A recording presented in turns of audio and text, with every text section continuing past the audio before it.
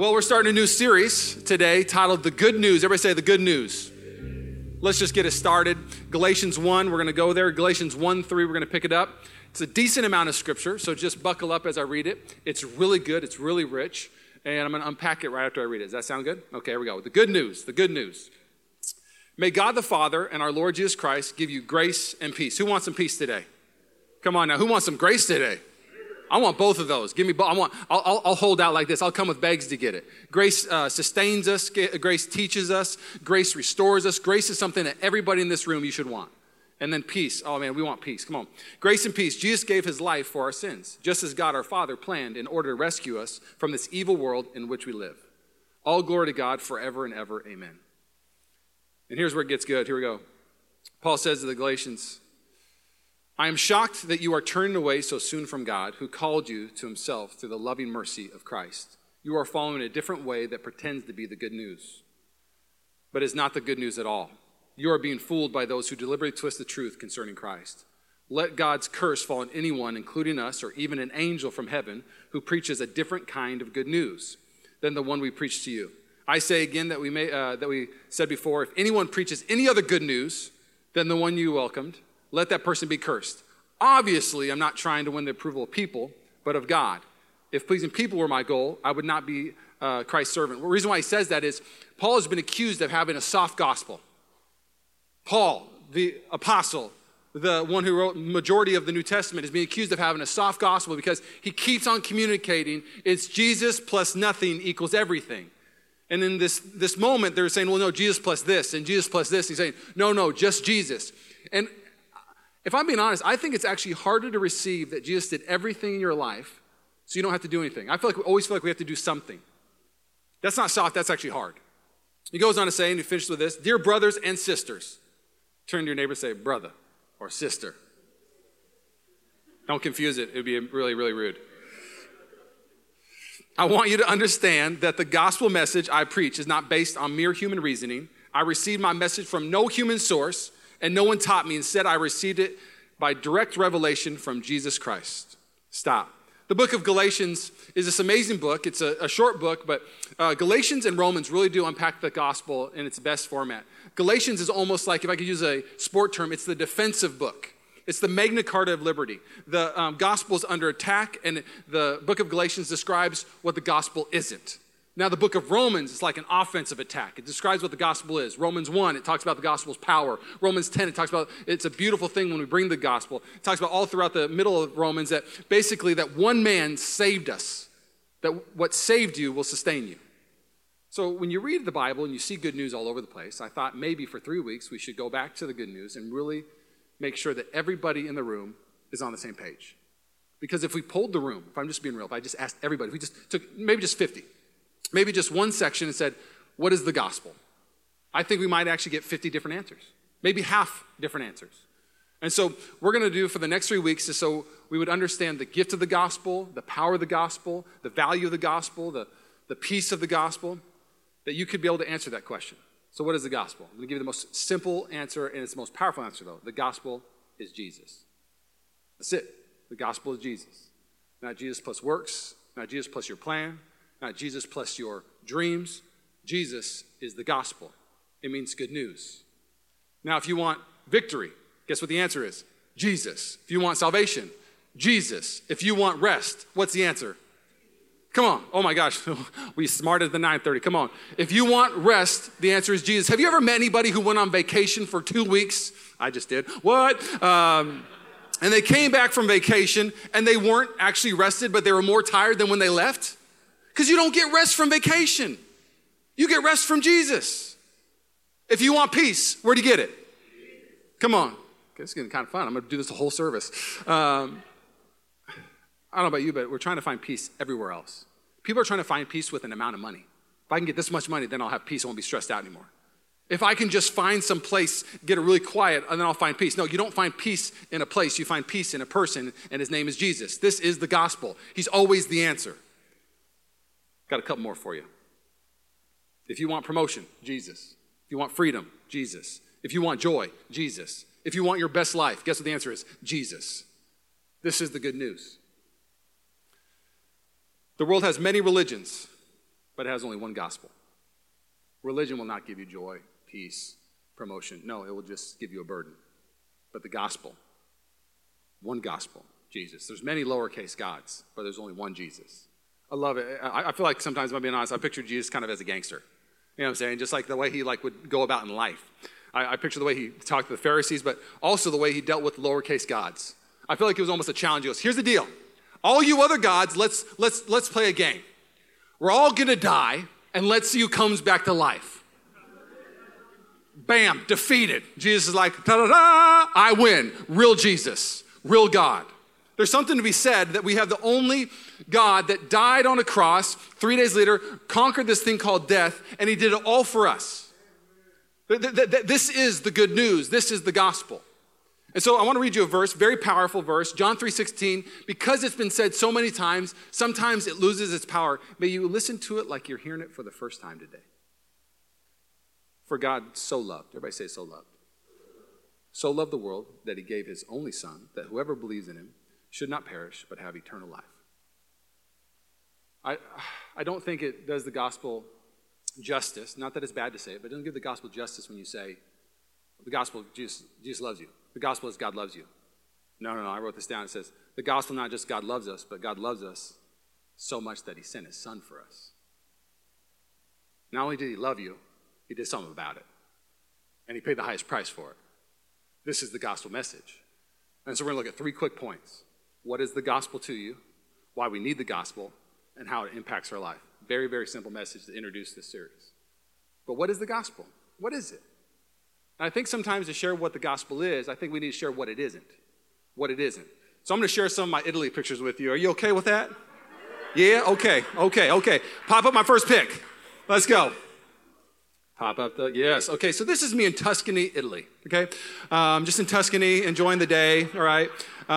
Maybe I'm wine tasting, maybe I'm not. If you hate wine, I have no way would I wine taste. If you're cool with it and you think wine tasting is okay and biblical, I was wine tasting, whichever one you want to believe, okay? All good. So this is at a winery, and we're having a little tour, and the lady shows us these vines. And she goes, these are actually the grapes that are making I forget the name they call it. I think they call it Chianti is the type of wine they make there. We make Cabs here. They make Chianti and some other ones. Super Tuscan is another wine they make there. And I'm looking at this vine, and she says, the very top part, let's see what happens with this microphone. All right, it worked. She said the very top part, right here, they cut it off. They cut all this part off the vine. They just snip it. I was like, why do you cut it? Why do you cut the top part of the vine off? She goes, because the top part of the vine takes nutrients and it does nothing for the plant. Just takes from it. So we cut half of it off, and then all the nutrients go to the fruit of the vine, and it makes it flourish, and it makes the grapes bigger than they ever could have been. And what the gospel came to do, it didn't only come to add to your life, but it came to chop off the things that are sucking life from you. The things that are taking your joy, taking your purpose, taking your plan. The gospel came, you couldn't cut that vine. You couldn't cut these things off your life. You couldn't cut bondage. You couldn't cut debt. You couldn't cut shame. All those things were just sucking joy, sucking your purpose. It was taking from the nutrients that could make your life everything it was supposed to be. And so if I could use a house illustration with you, I believe there's different houses that people are trying to build by fake gospels. The gospel has been under attack for the last 2,000 years. It's been perverted. It's been sold as a bill of goods, as a prosperity gospel, as a poverty gospel, as a religious gospel. But no, it's just the gospel of Jesus. And so the first one, maybe some of you, I'm going to share this, and if you identify with it, today you're going to cut it. You're going to take the garbage out today. You're going to toss it today because God's giving you the power and authority to get rid of things that you never thought you could get rid of. So the first one, let's just talk about the house of prosperity. If this is you hear the gospel, and so the way that you think about Jesus died for me and he loves me. So now the way that I'm going to live my life, hearing that gospel message is I'm going to do good to get good. And really what happens is God is a boss and you're an employee. And so the way you picture your house is if I obey all the rules and I do everything right, then eventually God's going to give me the house of my dreams. This person that lives by the prosperity gospel is usually frustrated with Jesus because they do something and then they're frustrated because they don't get something. They're like, God, the house that I want from you, you're not giving to me because look what I did. What really you're doing is you're making a transactional controlling thing. This is not the gospel. So you spend all your energy trying to get from God instead of enjoying God. The prosperity gospel sells a bill of goods, and I repent for the church as a whole of selling this, that if you do a bunch of things, then you get things. No, it's not what you do. It's Jesus already did on the cross, conquer the grave, and now you get everything. Stop trying to use all your energy to do good to get good. You don't do good to get good. You get God to get good.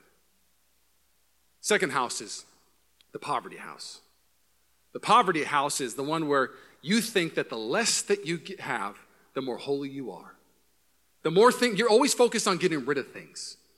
You're maybe the one person who's worried, what if I wear these shoes to church today? What will people think? Because what I wear shows how holy I am. And don't get me wrong, there is wisdom on not just flaunting everything. We don't want to cause people to stumble. There's a side to that coin.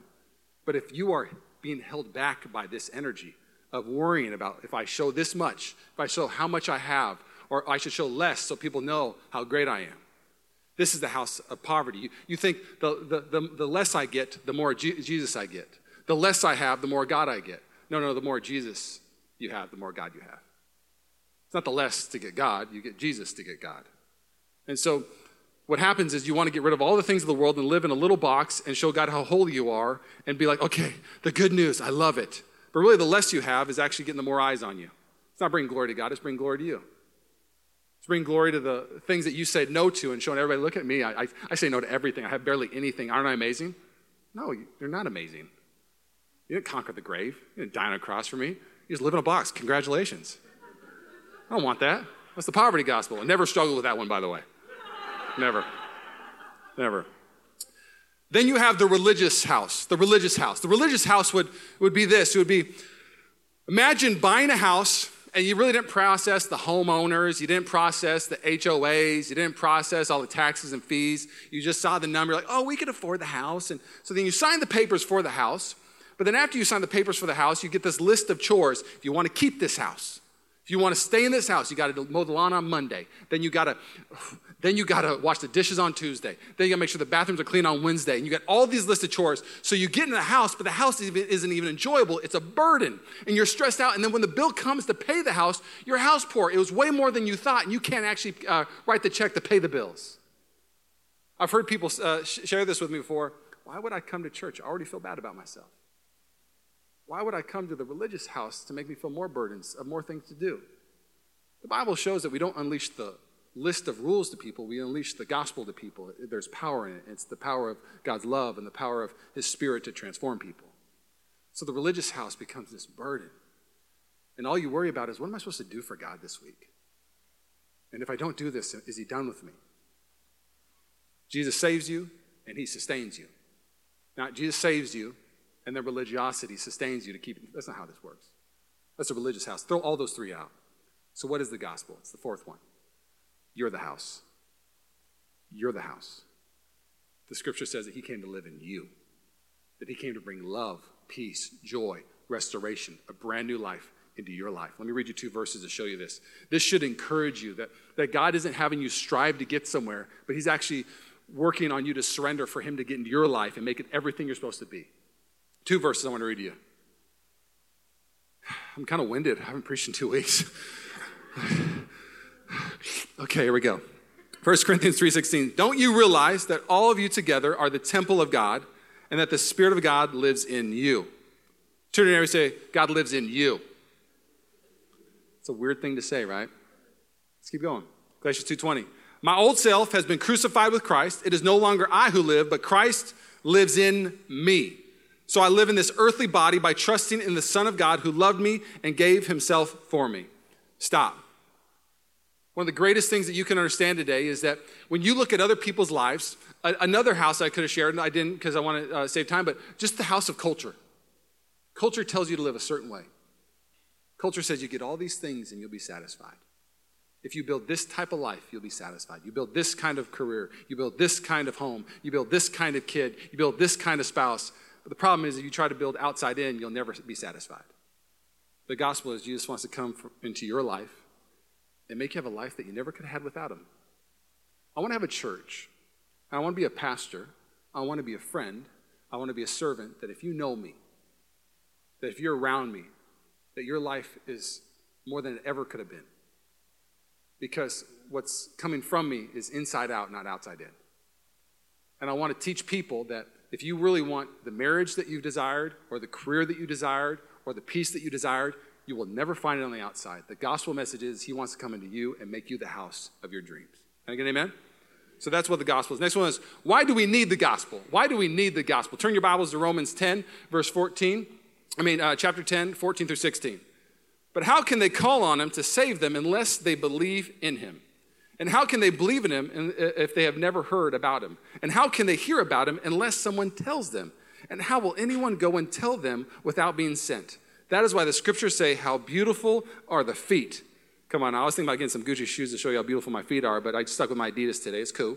How beautiful are the feet of the messengers who bring the good news. Stop.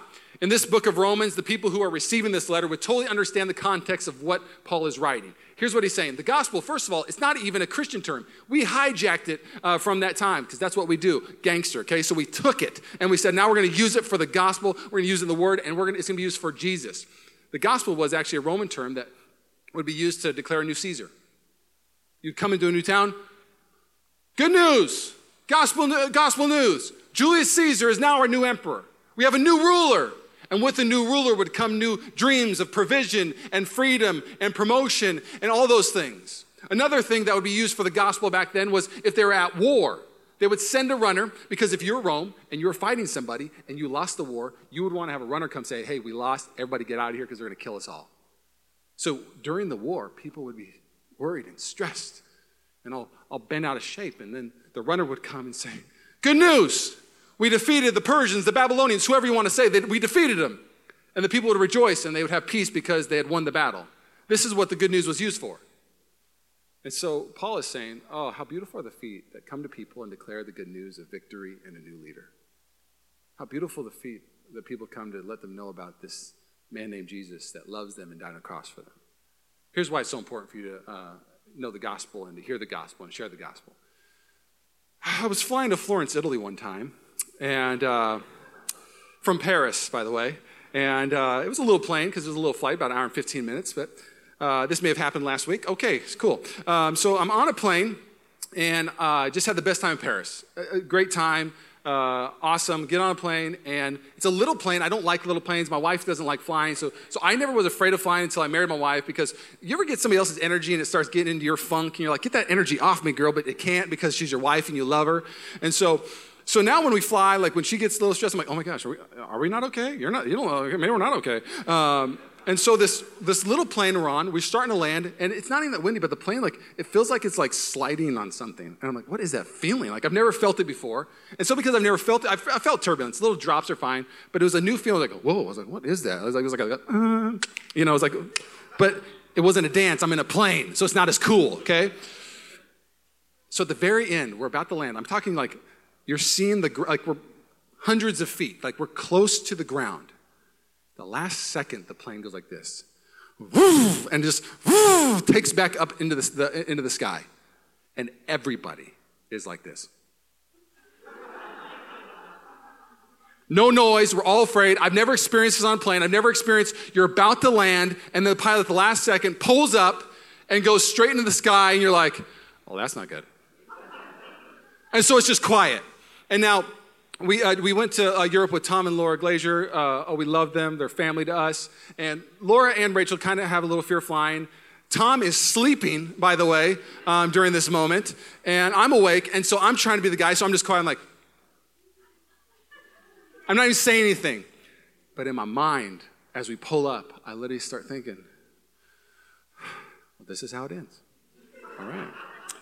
I'm going to die in Florence, Italy. I knew I should have gotten this little plane. And I literally started just thinking, like, what happened? Nobody's telling us. The pilot doesn't say anything.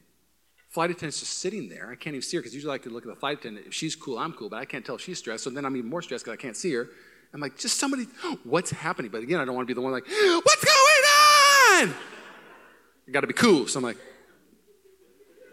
so then I'm like, okay, I guess we're going to die. And then after but then I go to heroic. I'm like, I'm going to be heroic. All right, Lord, do you want me to unbuckle my buckle and say, all right, everybody, I want to tell you about Jesus Christ. We're about to die, and I want you all to go to heaven with me. This is what I'm processing. We got about another 2 minutes. Okay, here's what we're going to do. You're going to raise your hand if you want to say yes to Jesus.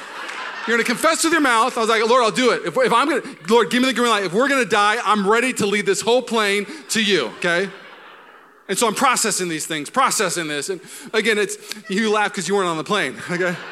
I'm only 36, God. We just planted the church. I'm believing for revival. So then I started praying for angels to come grab the wings and all kinds of stuff. Okay, anyway, finally the pilot speaks in French, which helped me out a lot. Merci, je t'aime, whatever. I was like, and then finally they say it in English. They're like, oh, it was a technical error or it was a mechanical error. It's all better now. We're going to land. I was like, oh, okay, great to hear. So then we land the plane. And to be honest, it was the worst landing I ever had. It was like a landing. And Googled the runway in Florence, and it's the smallest runway in all of Italy. Top 7 most dangerous runways. Didn't know this. That would have been great information before we got on the plane. Little itty-bitty airline little thing, little runway. So then, Tom's awake finally, and slept through all of it. And so we're waiting for our bags, and I'm like, what was that? What was that? And Tom was like, oh, yeah, they call that a fly around. I'm like, what? He's like, oh, yeah, I used to do it all the time. Tom used to fly, by the way. He's a Renaissance man. He's one of the most interesting men in the world. But he's like, yeah, when I used to fly, you'd go down to the very bottom, and they would want you to train because if you maybe outshot the runway or if, just something wasn't perfect, you would just pull right back up, and you just do a fly around. You do one more circle, and then you land the plane. He goes, yeah, I woke up when the plane got pulled up, and then I just went back to sleep. Good for you. Glad you could sleep during this while I'm making peace with God. I'm about to look like a weirdo. Jesus loves you. Let's pray. We land. Hey, guys, I kind of lost it there for a second. It's my bad. It's a little weird. But hey, 20 people got saved. I should have done it now when I think about it. I mean, a lot of people are like, I'm in, Revival on Air France 27. Anyways. I rewind and I go back on the plane and I think about this. As we have if Tom would have been awake and he just would have said, hey, Laura, Rachel, and I would have just been like, oh, you don't got to talk to me. I'm fine. Talk to these girls. You know what I'm saying? But I would listen. He's like, Laura, Rachel, this is called a fly around. Everything's going to be just fine. This is very normal and fine. That good news right there would have given us all peace. All of us would have been like, okay. And then we would have landed. Here's what happens in a lot of people's lives. This is why we need the gospel.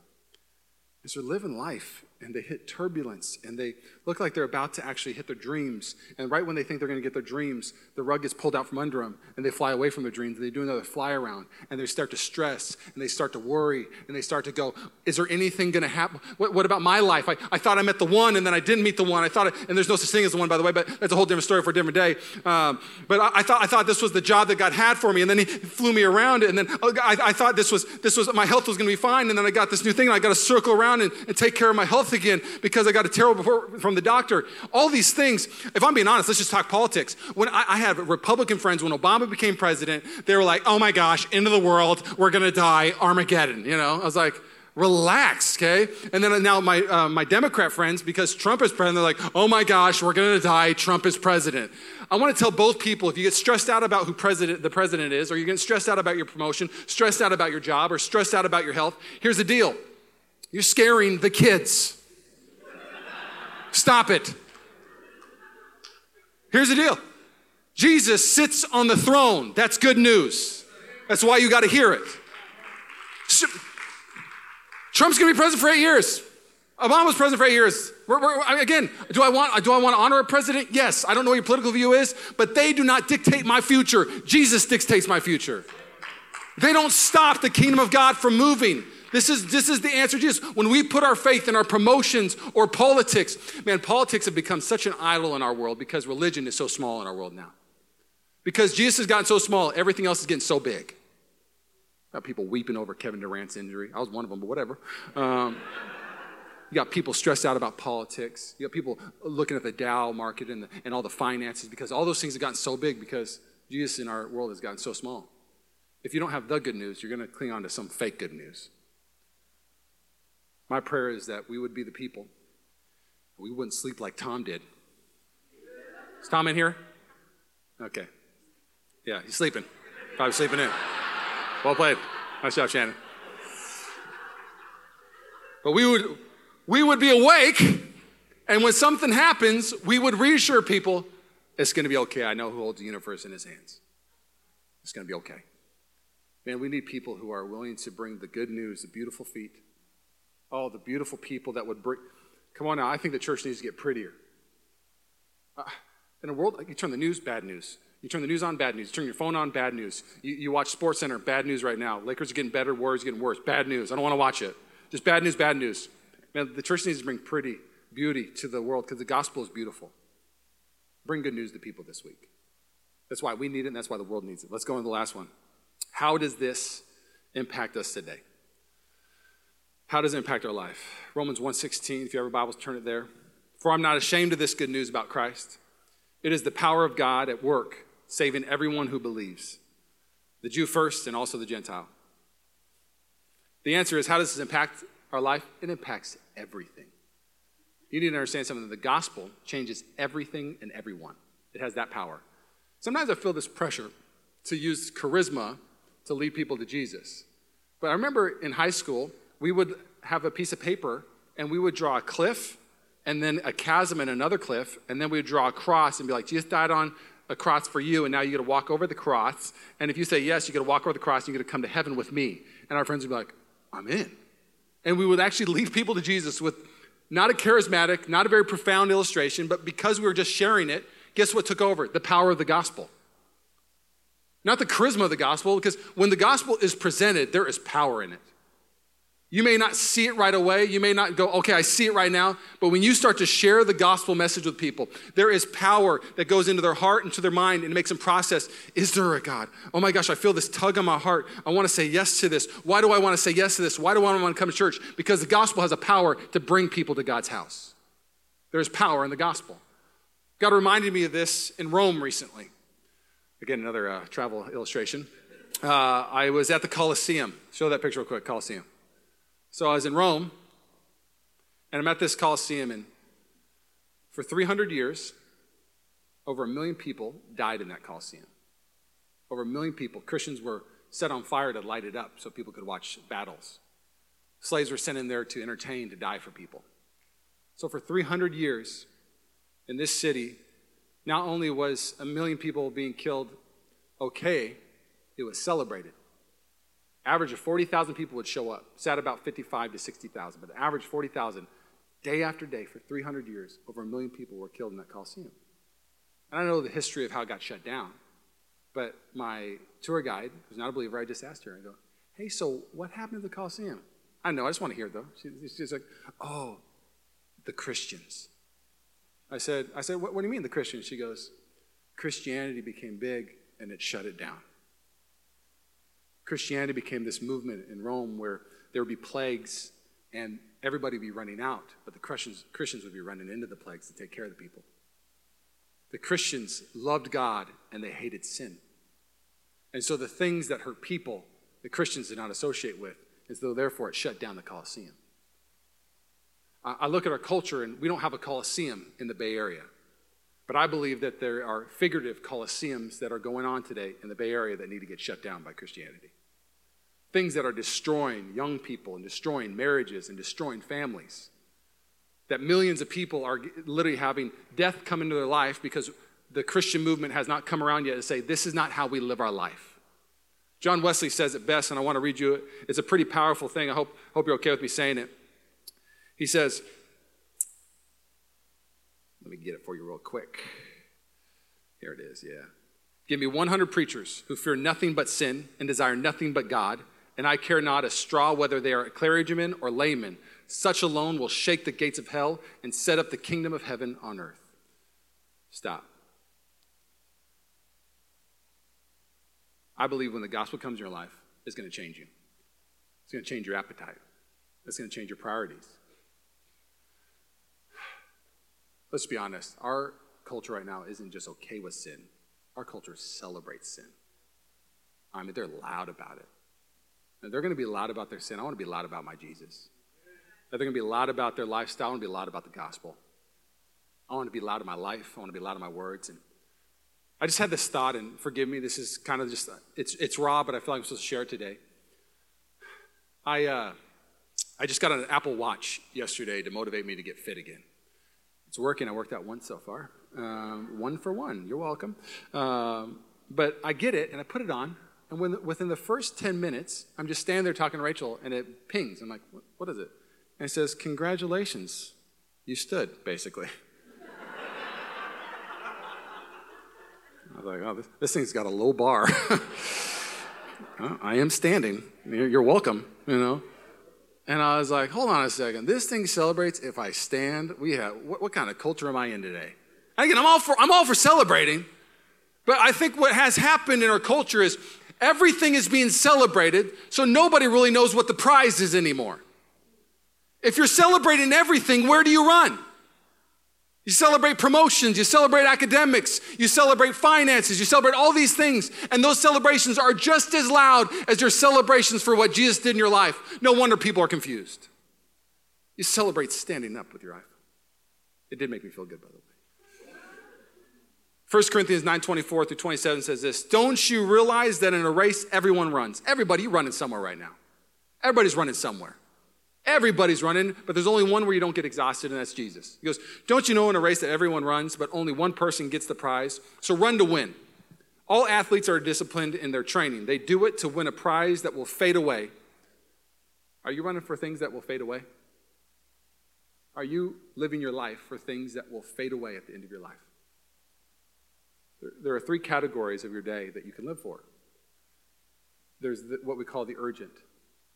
Just urgent things. I got to get this done, get this done, get this done. And so the urgent usually trumps the important. And the important things are things I believe that God's called you to live your life for. But above important, I want to use a different word, significant. Eternal significance. What happens in our culture is our culture lives little 20-year clips of culture, and they teach you the most urgent thing in that culture, and then we put urgent in front of the most significant things. Being a father, being a friend, being a follower of Jesus, having God be first in my life. These are all things that will not fade away, but culture tells us it's just not possible to actually live that way. You got to live for the urgent. If you don't live for the urgent, you lose it. You lose the world. Good. Lose the world. Gain heaven. Goes on to say, but we do it for an eternal prize. So I run with a purpose in every step. I'm not just shadow boxing. I discipline my body like an athlete training to do what it should. Otherwise, I fear that after preaching to others, I might myself be disqualified. R.C. Sproul says it best. We want to be saved from our misery, our stress, but not from our sin. We want to sin without misery, just as the prodigal son wanted an inheritance without the father. The foremost spiritual law of the physical universe is that this hope can never be realized. Sin always accompanies misery. There is no victimless crime, and all creation is subject to decay because of humanity's rebellion from God. Stop. If you want what Jesus has for your life, you got to start hating the things that God hates and start loving the things God loves. This is a massive thing to say to you. The scripture says that anyone who wants to save their life, they must lose their life. And I'm in a season of my own life right now. All I did on this trip was reflect, what do I need to get rid of and what do I need to add? What has culture made me feel like I'm supposed to do? So remember the houses I talked about? They're not houses, they're prisons. The house of prosperity, it's a performance. It's the prison of performance. When you start to build those houses, you think, oh, I'm building this amazing thing that culture told me, but you're not building a house. You're not building the American dream. You're building the American prison. Because the pressure of performance is simply this. Brene Brown says it best. There's three lies that we buy into when we feel the pressure of performance. I am what I have. I am what I do. I am what people tell me who I am. And so you have to live up to those three things. None of those are in the gospel. So it's not a gospel message, it's a culture message that builds a prison, and you keep building more prison cells in your own life thinking eventually I'm going to be okay. Stop living for performance and stop living for yourself and stop processing like the world. You process like the world, you will taste the world. You process like heaven, you will taste heaven. The prison of the poverty gospel. I don't want to care what people think anymore. I told my wife this morning, just get a little honest, that I was going to have breakthrough this morning. For the last 2 months, I've had like this stress and this even my stomach would be hurting because I wanted to perform on Sunday.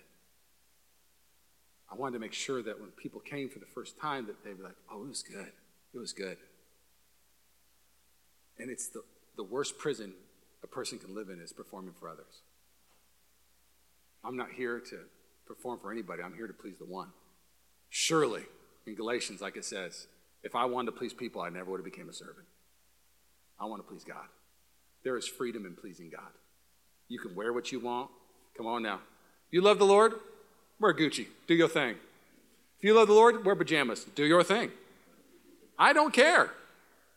But I think we dress too much for people. I think we think too much about what people think instead of actually caring about the one. We take ourselves way too serious and not God serious enough. We take each other way too serious and God not serious enough. Man, I'm not going to live in that prison. The prison of religiosity? Worried about the things you got to do for God?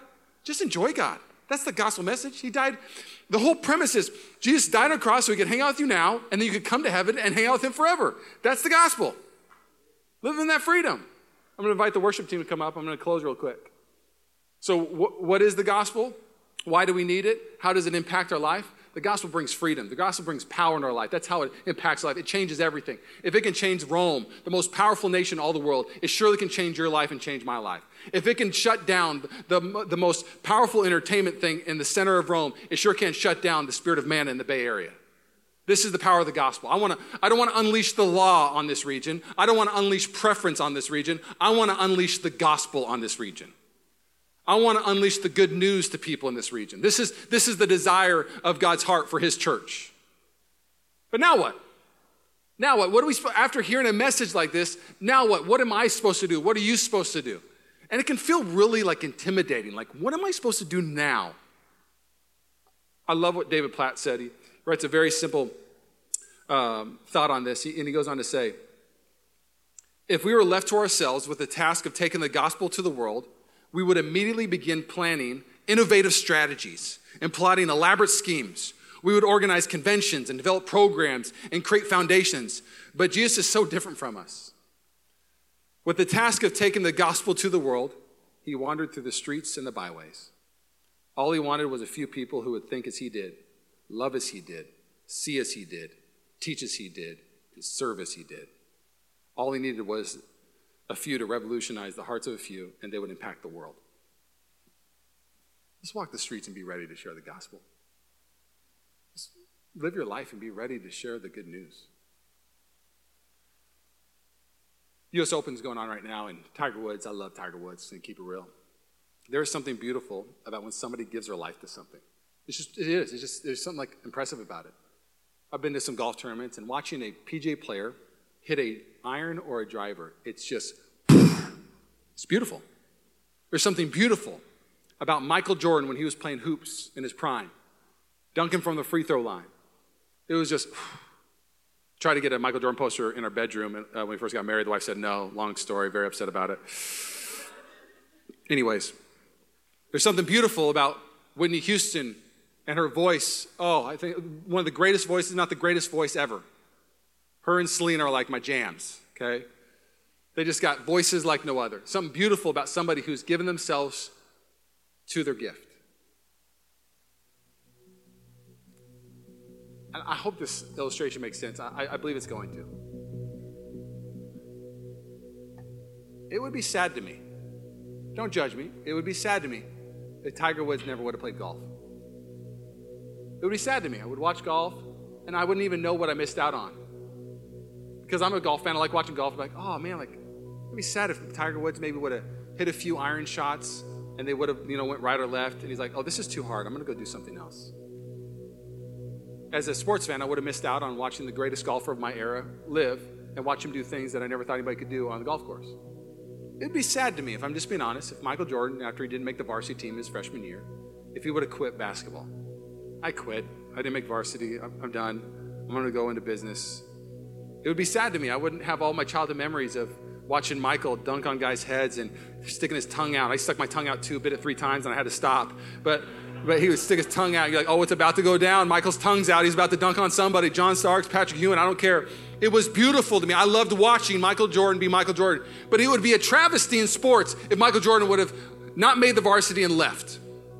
If Whitney would have maybe sang in front of some people, and people told her she wasn't very good, so she just walked away from it. That'd be sad to me.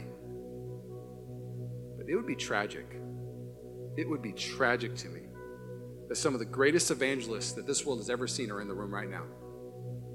But because the enemy is trying to silence you, because you don't think you're charismatic enough, you don't think you have the right stuff to share the gospel, some of the greatest evangelists have been sitting on the sidelines and nobody's been able to experience their beauty because they've never spoken up and never lived the life God called them to live.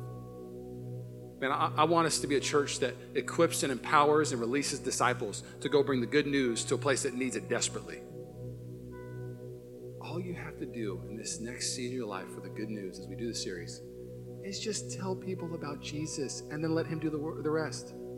2 Chronicles 20, I love what God says. For the battle is not yours, it's mine. You don't got a battle to get them saved. Like, you're not leaving my car until you say yes to Jesus. Door's locked. You said yes, okay, you can get out now. You're welcome. Tyler, I led 4 people to Jesus, but I'm going to prison. You're welcome. Not cool, man. Not cool. Let Jesus do what he does. How beautiful are the feet that bring the good news. How will they know if nobody brings it? We're going to bring it to this region. We're going to bring truth. We're going to bring love. You're going to tell people about Jesus for the first time this week, and it may go terribly. Like, we're talking like the worst case scenario. Do it again. And do it again and do it again. Do not let a little setback stop you from being the greatest evangelist God called you to be. Will you bow your heads with me?